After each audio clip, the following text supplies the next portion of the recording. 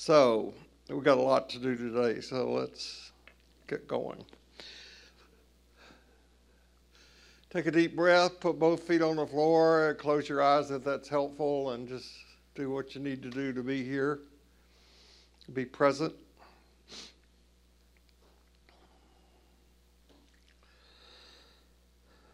Open your heart and mind.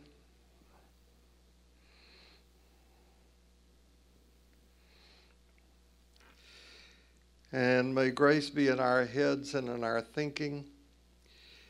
May grace be in our eyes and in our seeing. May grace be in our ears and in our hearing. May grace be in our mouths and in our speaking. May grace be in our hearts and in our understanding. And may grace be at our ends and at our departing.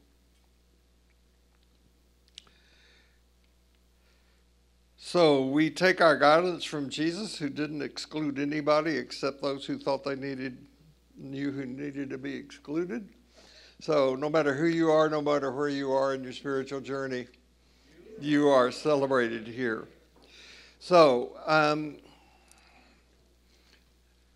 Linda Fogg, sitting right here, has agreed to be the head of those. No, you're not the head. You're not the head. I'm the head? I'm not the head. She's a major player in the event that's coming up the last day in September. One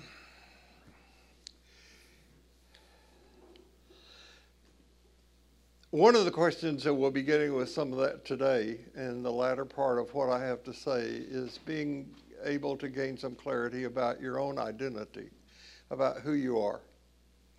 And one of the tools that spiritual directors use for helping people gain some sense of self-identity is a personality typing system known as the Enneagram. The word Enneagram stands for 9 types. It's a very, very ancient typing system. It's kind of like the Myers-Briggs on steroids.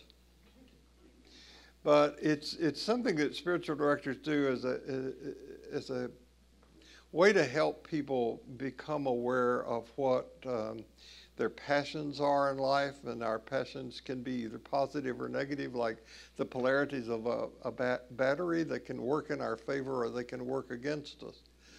As a 7 on the Enneagram, my passion is gluttony. And so that can lead to an Epicurean view of life, where you can appreciate the finer things in life, or you can fall off of that into a more negative, needy, which I'll talk about later also today, place. And let's just say that a 7 has the hobby of buying books and buying magic tricks. Just say, for example, then that person might end up buying more than they need if they're not careful. So I've been asked a lot of questions about, well, I don't know anything about the Enneagram. I mentioned a book called The Enneagram Made Easy, but I'm going to make this really, really, really easy for you, because I've engaged a certified spiritual director who's an expert in the Enneagram, whom some of you know, Brooke Summers Perry, is going to come here on September the 10th and do an introductory course on the Enneagram. So for those of you who don't know it, not are familiar with it, you know Brooke, some of you. She's a wonderful person and a wonderful teacher. You can go and look her up on her website. She's just absolutely delightful. But she's going to come here on the 10th of September to do this introductory course on the Enneagram. And this is free for anybody who wants to come. It will be online that Sunday, so if you want to come for that, you're able. And then on the 30th of September, Suzanne Stabile is going to be here.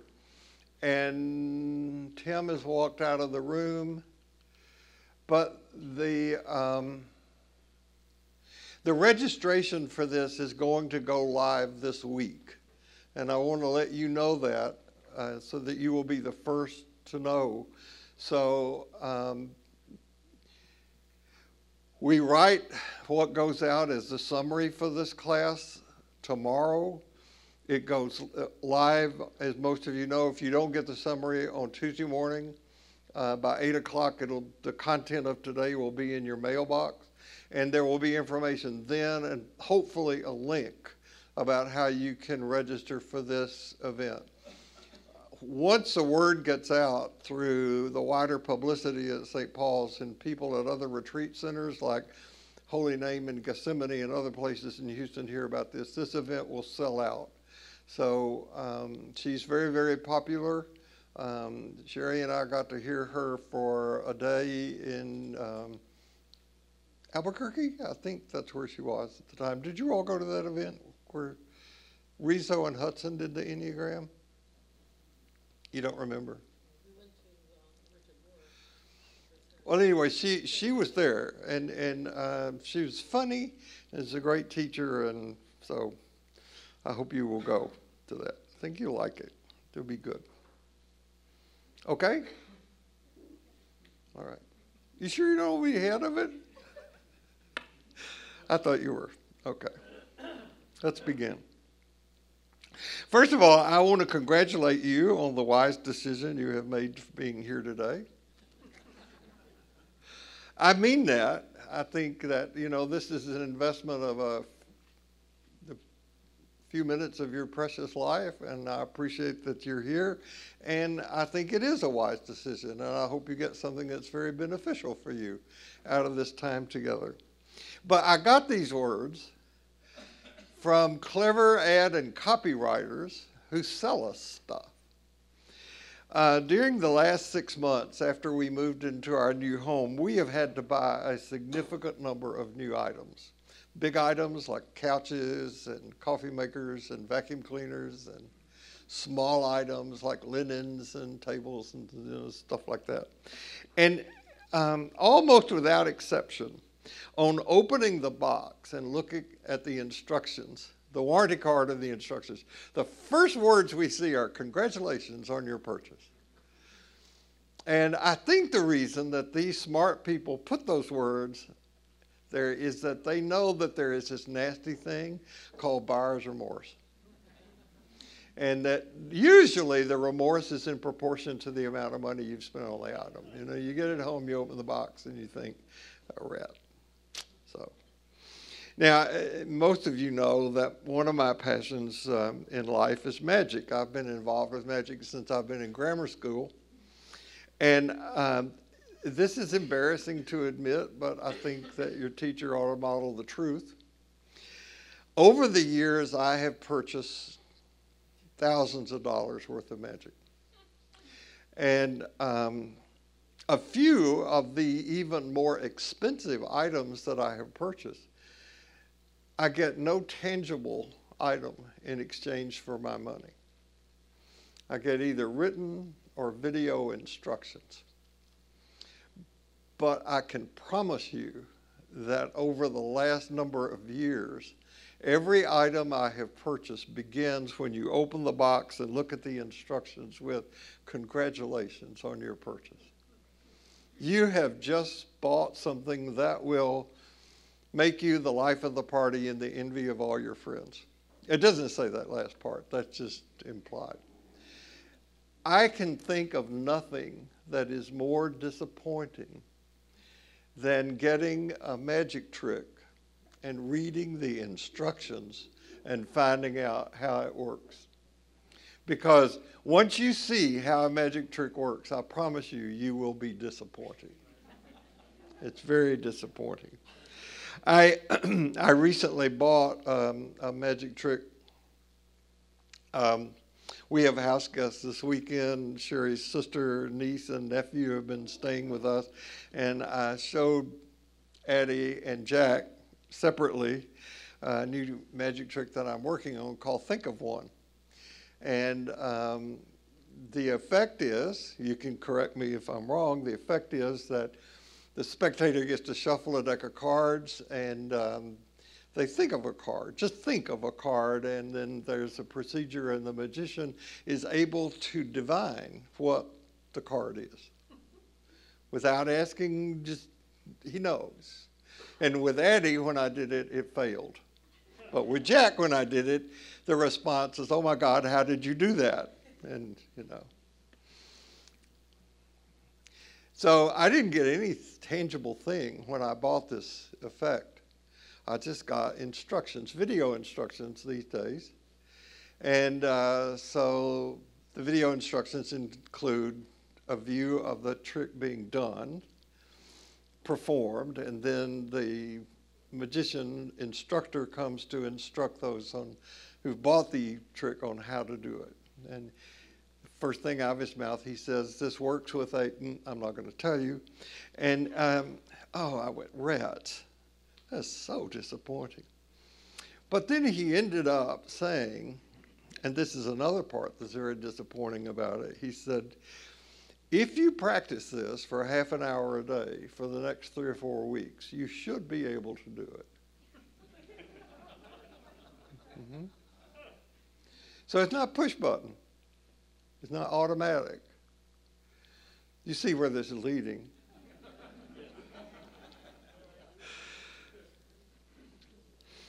It's true in any area of life that learning to speak another language, mastering a musical instrument, doing surgery, flying a plane, being a parent, on and on and on.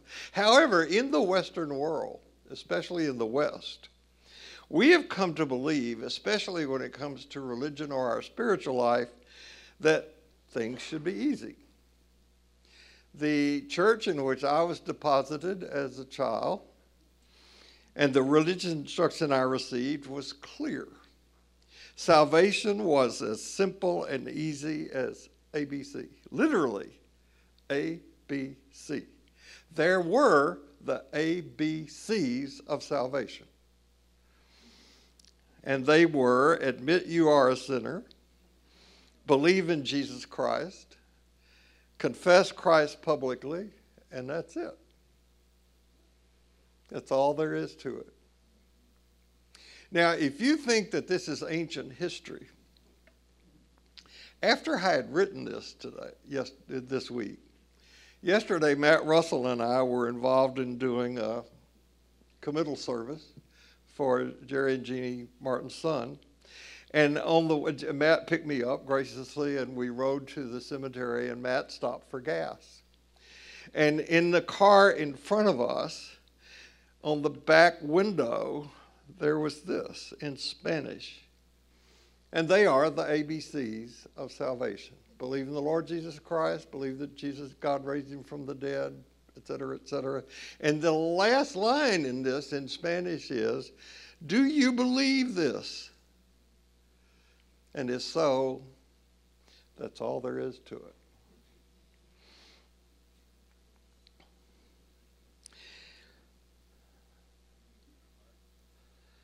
You just assent to a propositional statement and you're saved. And I hope, my friends, you know that that is horse feathers. I would use another word, but I'm in church. So there are 2 passages in various places in the Christian scripture that have been the inspiration for this time today. First is a passage in Matthew. Those of you who attend the worship services know that this year our lectionary readings in the gospel are all during this season of the year from Matthew. We just have one parable after another, after another, after another in Matthew. It's a really, the people who put the lectionary together, the wisdom in that, how they pair the scriptures is just amazing. So in Matthew, Jesus tells these parables. Most of you are familiar with some of them: the pearl of great price, the treasure hidden in the field, all of those parables. And at the end of this series of parables, Jesus says, "Are you starting to get a handle on all of this?" And the disciples confidently respond, "Yes." And then Jesus says, "Then you see how every well-trained student in God's kingdom is like the owner of a general store who can put his hands on anything you need, old or new, just when you need it." Now, there's no doubt in any scholar's mind that this passage was created by the writer of the Gospel of Matthew, and that the writer is referring to himself as this wisdom student, which, by the way, is one of the things that the followers of Jesus call themselves before the word Christianity came into effect. They were part of wisdom circles. And so he had been doing precisely that in telling these parables, in bringing forth things that were old from the Jewish tradition as well as new understandings of them in that tradition.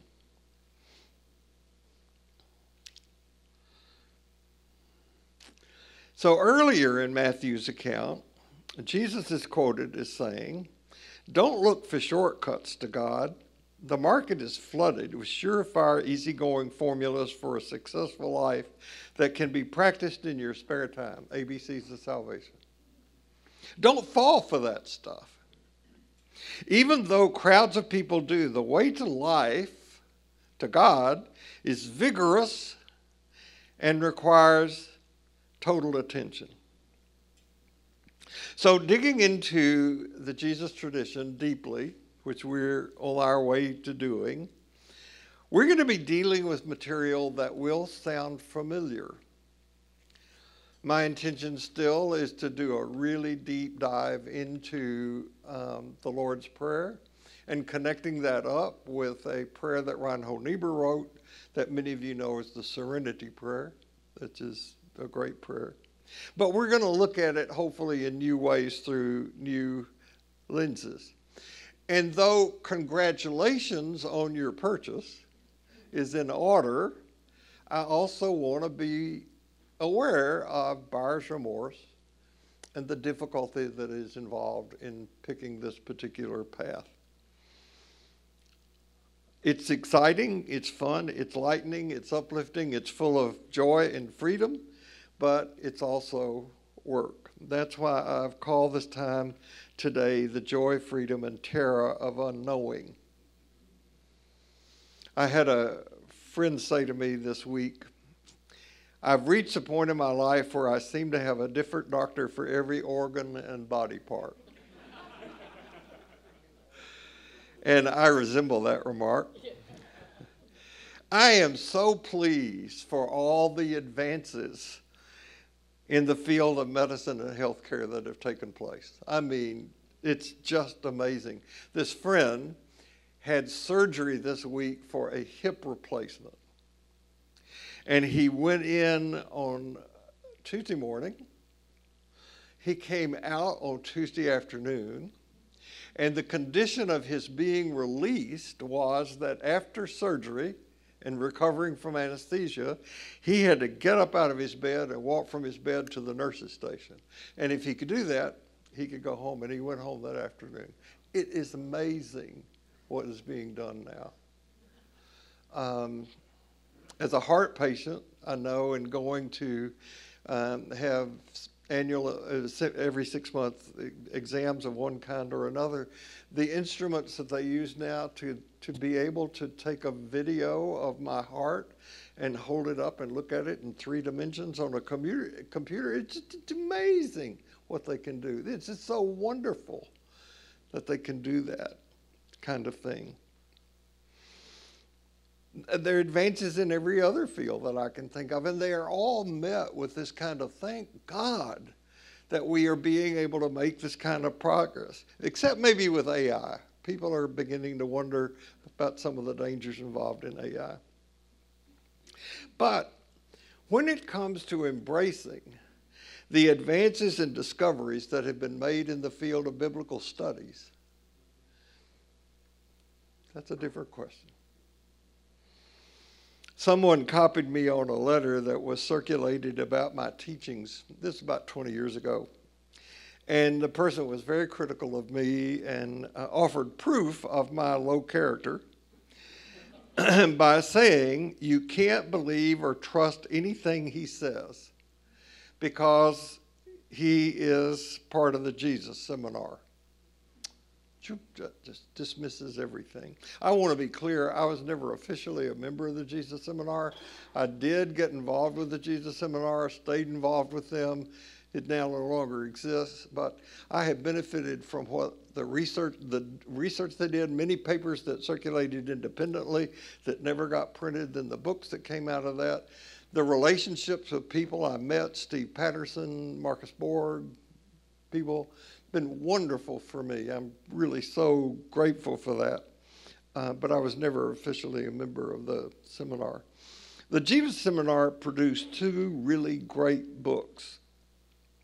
The first one, I mentioned these before, the Five Gospels, has the five Gospels and the order in which they were written. Then the Gospel of Thomas. This book is still available. It's no longer being printed, but you can buy it secondhand or if you want to pay the money for new copies. In the beginning of this book, they tell how the Jesus Seminar came together, who made it up, how they worked, how they made their decisions. They wanted to bring this kind of research to the public, and that's why this. Robert Funk, who was the genius behind the Jesus Seminar, a very able scholar of biblical languages, he came out with his own Gospel of Jesus, which we worked in Ordinary Life through this book at one time. This is during the time this building was being renovated, some of you remember. This is a very readable book. You ought to own this book. If you're not familiar with the Jesus narrative, this is a great way to just get the flow of it, of what the actual Jesus story was about. The Jesus Seminar produced a second book, which we have not gone through in this class, and I don't really have an intention of doing that, but I do want you to know about it. It's called The Acts of Jesus, in which, in the first book, the Five Gospels, they go through the sayings of Jesus. And in this book, they go through the acts, the deeds of Jesus, the miracles, and other things. So that's very good. The Jesus Seminar was the creation of a research group called the West Star Institute. The West Star Institute is a research organization dedicated to this cutting-edge scholarship on history and religion, with, as said, as the goal of making this research available, accessible to folks like us. So in 2013, after the Jesus Seminar kind of went away, the West Star Institute formed another seminar, which has not gotten the publicity that the Jesus Seminar has gotten, called the Christianity Seminar. The Christianity Seminar has also produced its own book called After Jesus, Before Christianity.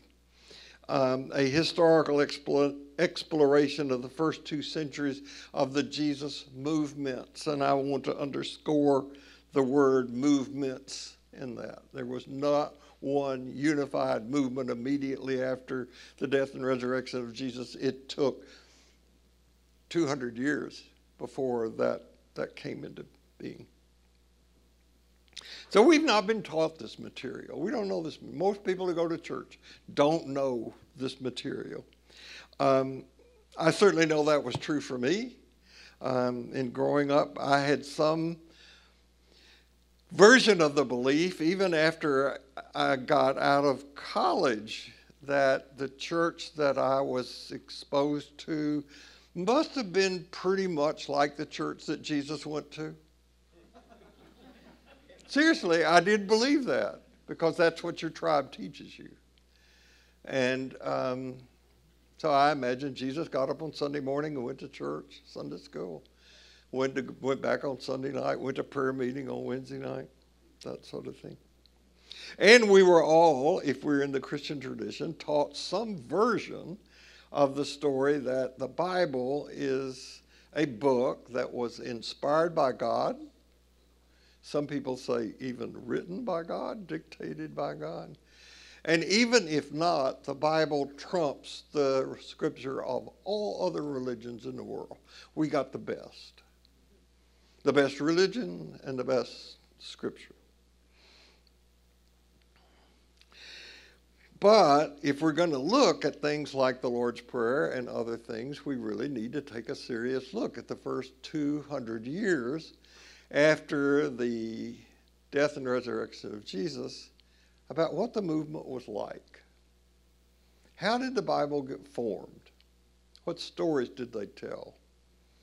What kind of communities did they live in? What was it like to live in the Roman Empire in the year 50, 60, 70, 100, that sort of thing? And we did not have access to the data that this is until the last 80 years. It's been that recent that we now know more and more through archaeological research and all the things that. So we're going to be delving into that, and some of that is hard for people to hear because we've been used to hearing it one way for so long that to hear something else just goes against the grain.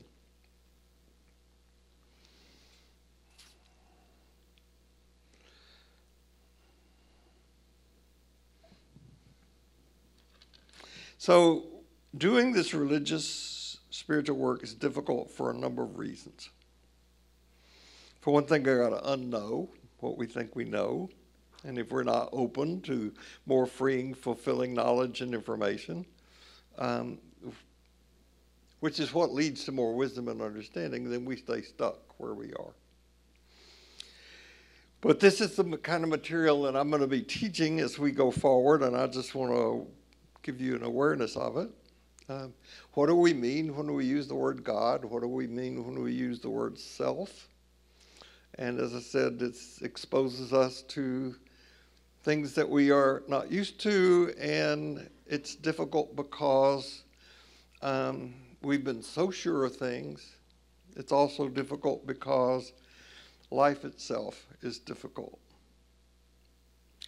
Most of you have found that out by now. That's what I'm going to talk about today, about how we use our personalities to deal with this. I just had this thought that a lot of people hear about the Enneagram 9 types, and they say, I don't want to be put in a group. So they dismiss it. They don't take it seriously at all. Before getting into what the stuff I've just introduced, I do want to point out again the danger of Christian nationalism to our country and to Christianity. One day somebody said to me, this week, somebody said to me, who would have thought that we would be enduring triple-digit heat? And I said, there were people a few years ago who were saying, this is coming. And, yeah, that ain't going to happen.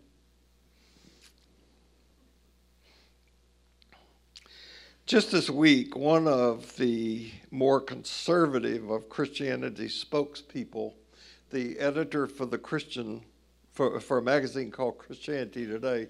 Christianity Today was formed out of the Billy Graham organization years ago, and it is a very conservative publication, but academically respected. They have good folks who write in Christianity Today, but it is to the right on the theological spectrum. And the editor of that magazine got attention this week because he was criticizing people in the evangelical movement who are even to the right of him, as saying, this is not a joke, folks, this is in the news, that conservative evangelical Christians are now complaining that Jesus is too liberal and weak.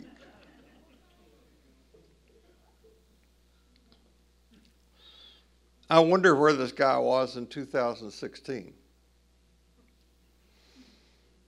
But this is one of the things that happens. It's happening now in the United States of America. We're not the only country.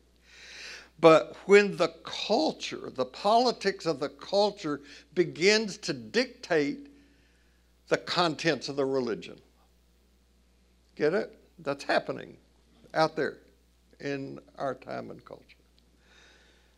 So one of the things that makes this difficult is that to be in a group like this puts you in a minority, puts you out of step with the most people who are out there.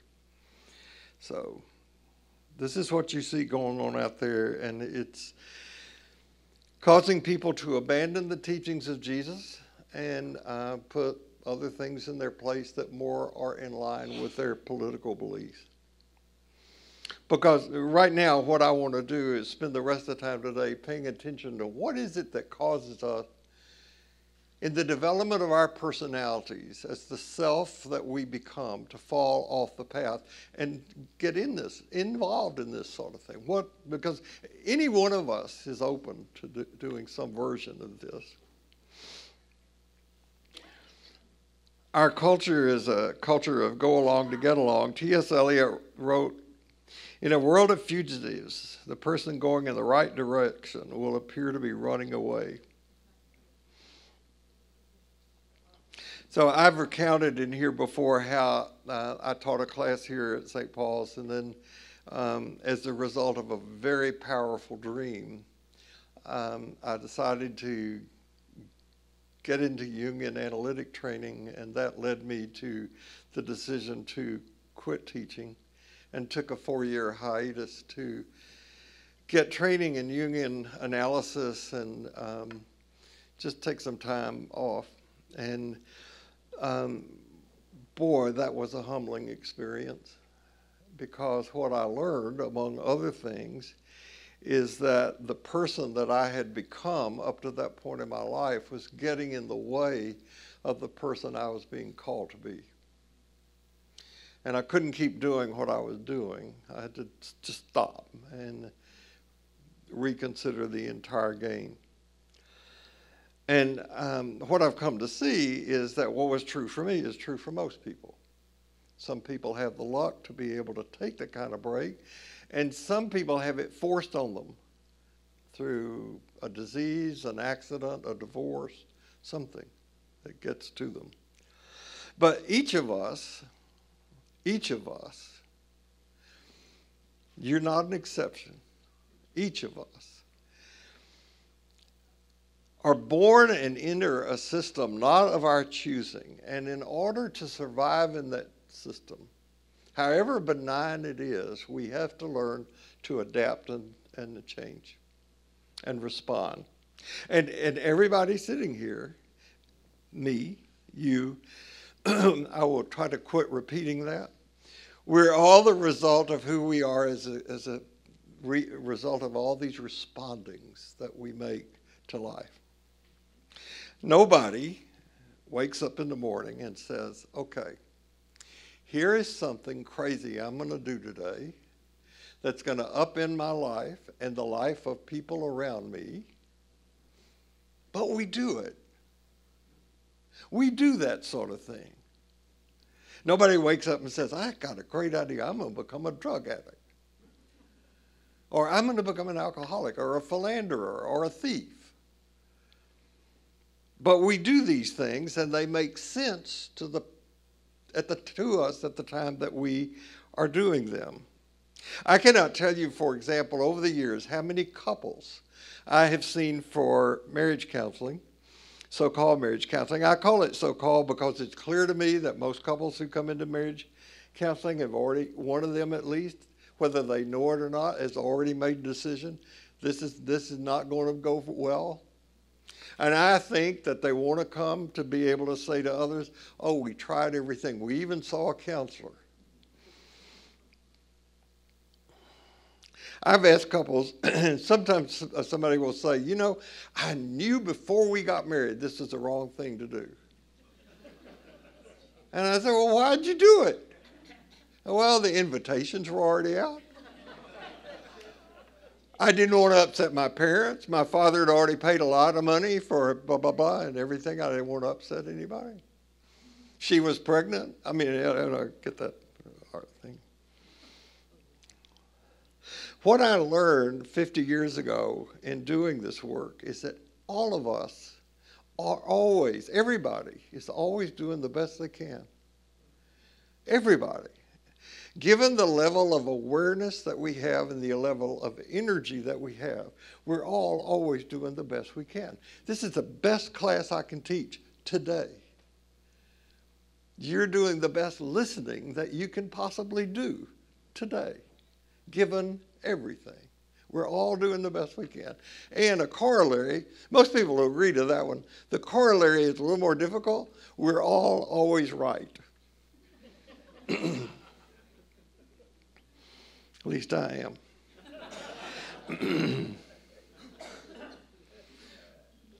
So we learned growing up this great lie in the way that we respond to things and people. We'll do some idiotic thing, hurt somebody's feelings, say something out of line, and say, well, it's just the way I am. You'll just have to accept me. This is just the way I am. No, it is the way you have learned to be. It is the way, after a series of respondings, your personality develops so that you can say this is just who you are, and I can say, no, this is who you have become. Your personality is not innate at that particular point. Occasionally we'll do something stupid and we'll look back and say, you know, I don't know what got into me. Unless you're Flip Wilson. You remember Flip Wilson? Some of you, the devil made me do it. Unless we do the work I'm about to describe to you and wake up, we are all prisoners of adaptations to life that we have made. And sadly, in that process, we become strangers to our true selves. And this homecoming to who we really are, which is what the invitation of Jesus is about, is the most difficult thing in the world to do. I don't want to kid you about that. It's hard work. That's why we have this phrase in our culture, go along to get along. And usually, our responses are so deeply buried. I'm 86. And recently, in a session with my own spiritual director, who is a trained Jungian analyst, I presented a dream which I had had, and because it was a disturbing dream, for the first time in 86 years that I can remember, I had this dream where I was in my paternal grandparents' house, sleeping in a room upstairs. It's a disturbing dream. I don't want to go into family history, but that grandmother was the one I refer to as the meanest woman God ever made. I'm in her house, and there's trouble downstairs in the dream that wakes me up. And my spiritual director, bless her heart, has got she loves me, and she's got the empathy of a gnat. Both of those are true, because she just goes right to the heart of things and says, well, you got more work to do, don't you? And that's humbling and hopeful that at 86 I can still do more work. There's still more to do. Now, I'm telling you that story because I don't think you're any different from me. We're all alike in this, hopeful and frustrating. And because doing this work kicks off so much anxiety, well, we just decide to stay put, not do it at all. So just as I have been enlightened and guided by those books that I mentioned to you, so also have I been guided and enlightened by the psychologists and the philosophers that have gone on over the last history, particularly picking up speed in the last 40 to 50 years. That's one of the reasons I wanted you to get acquainted with Don Cupid's work, because he gives you this vast spread of history of philosophical and psychological growth, contributed to how people have contributed to the understanding of who we are. So there are people I can mention: Carl Jung, John Sanford, Sigmund Freud to some degree, Robert Johnson certainly, Jim Hollis, who used to be here in Houston, about my own understanding about how we adapt to life. All those thinkers that I just mentioned say that each of us has two ways to respond to life. They are the experience of being overwhelmed. Overwhelmment is not a word that my spell checker liked. And the experience of abandonment. These two things, each of us experiences coming into the world, and we develop ways to adapt to these things. Okay?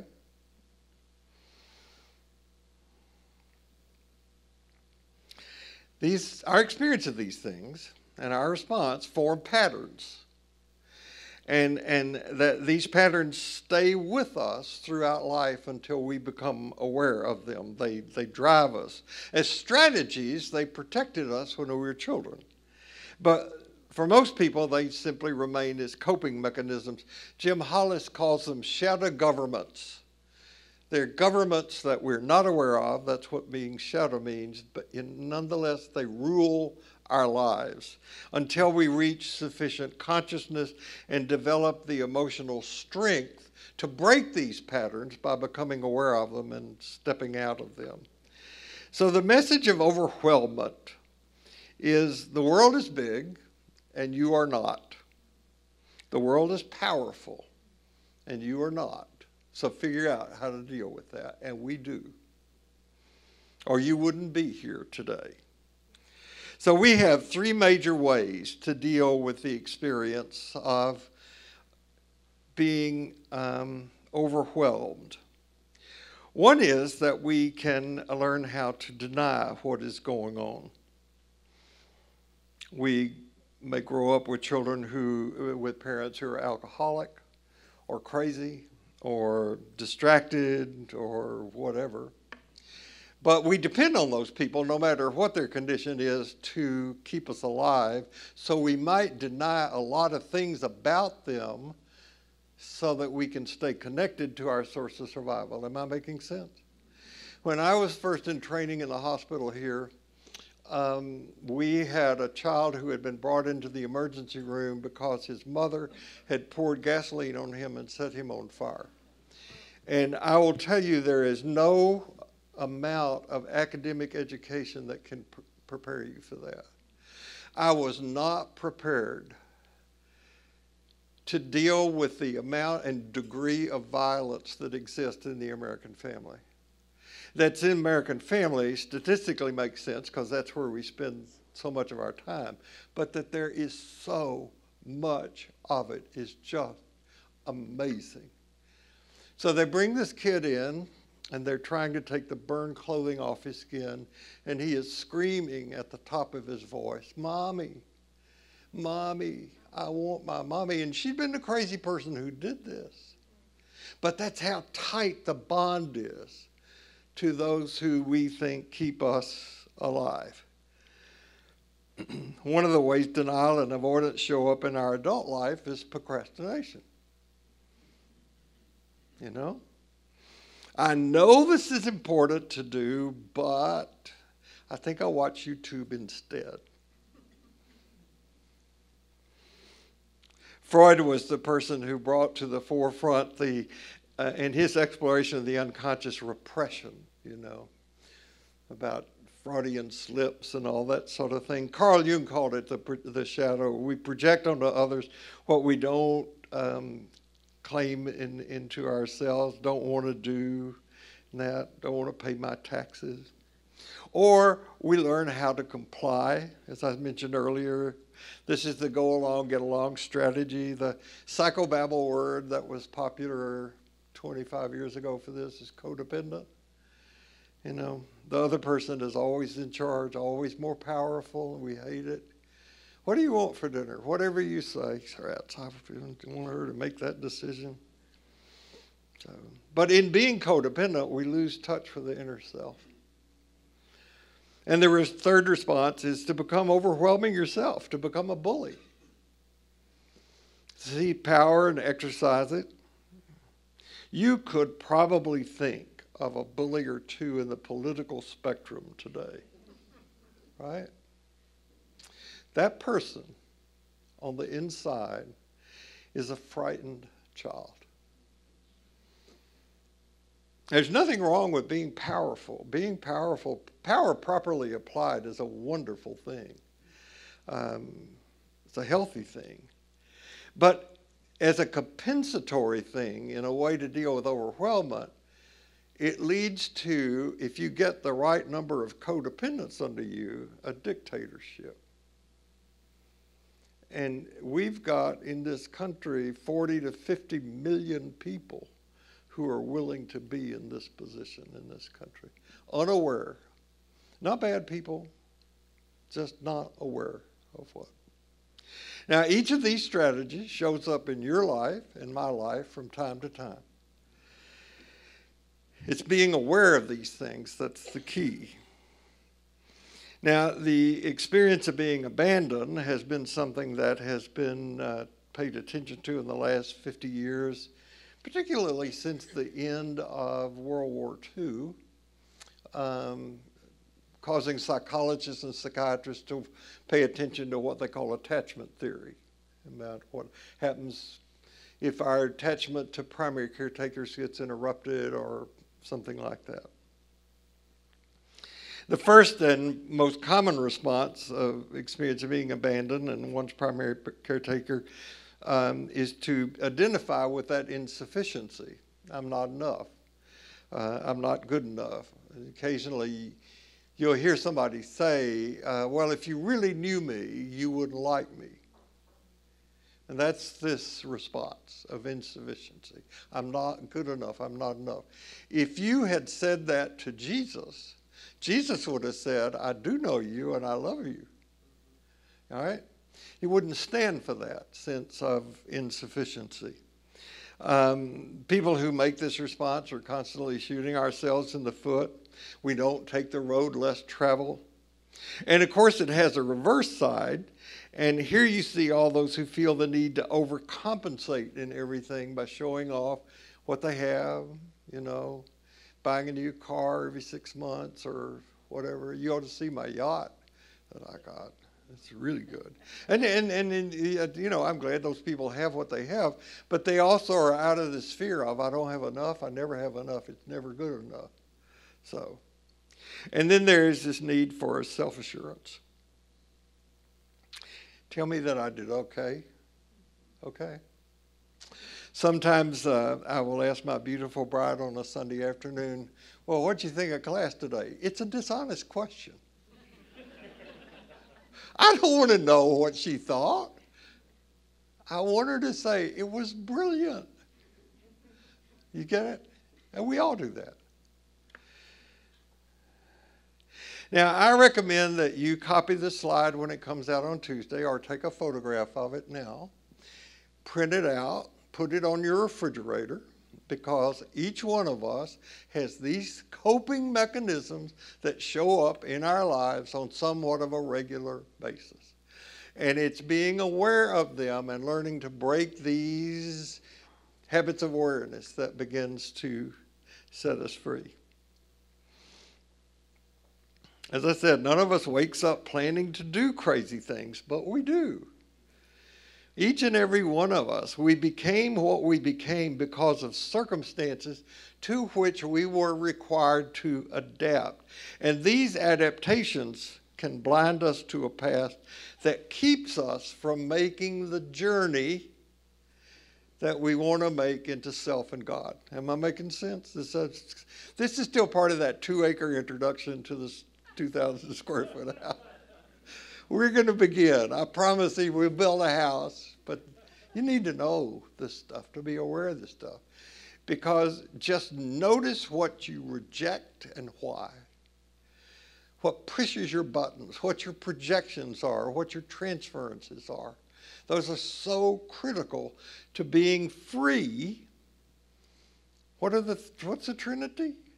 Love, honesty, freedom. To be free to walk, we have to be free of these encumbrances. You'll never be free of them, but you can be aware of them, right? Be aware of them. I taught a class in here. Actually, I think there was some work being done here, and we were teaching in the building, in the sanctuary building, and I was teaching a series on the miracles of Jesus. And after class, this woman came up to me and said, "Let me get this straight. So you don't believe that Jesus was literally born of a virgin?" And I said, "No, Jesus was not literally born of a virgin." And we talked about that a little bit, about, well, if you want to say that he was, then you also have to say that all the other religions claim for a miraculous birth are true. Well, I don't want to do that. Ours is special. Well, so we talked about it a minute, and she said, "I just am not ready to believe that." That's an honest response. I'm not ready to believe that. I have this dear friend in California. He's the first person I ever knew who's actually a member of Mensa.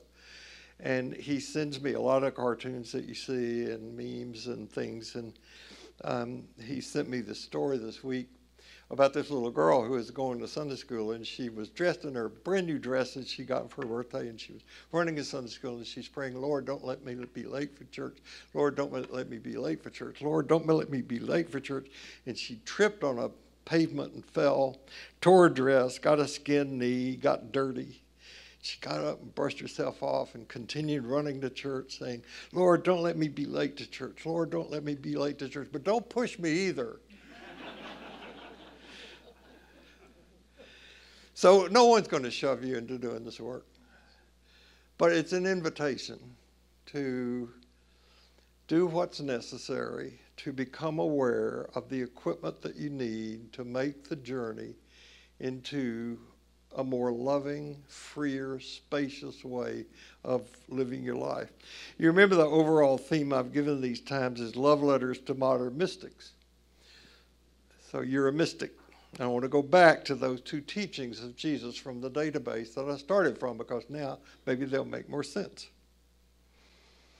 You're starting to get a handle on this.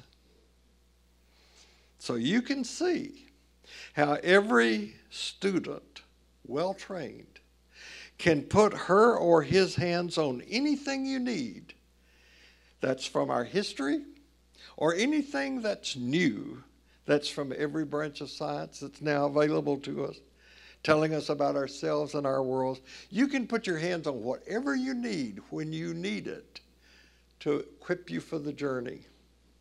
And at the same time, don't look for shortcuts to God. The market is flooded with surefire, easygoing formulas for a successful life that can be practiced in your spare time. Don't fall for that stuff. Even though crowds of people do, the way of God, the way to life, to God, is vigorous and requires total attention.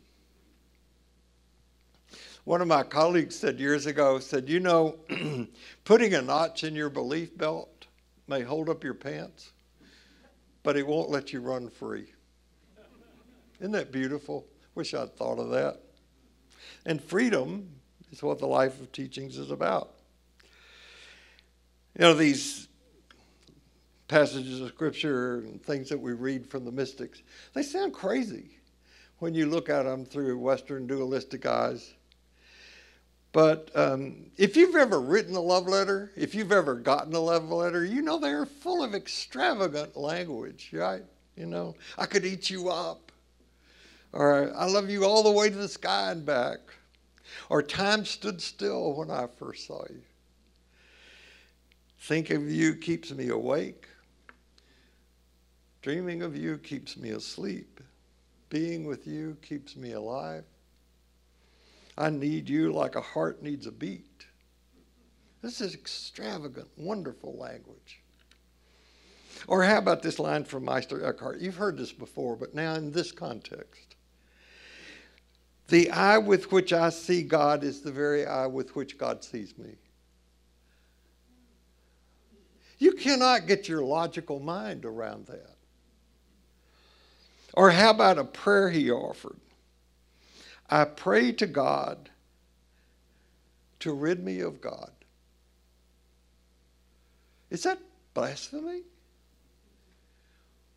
Or is that the truth?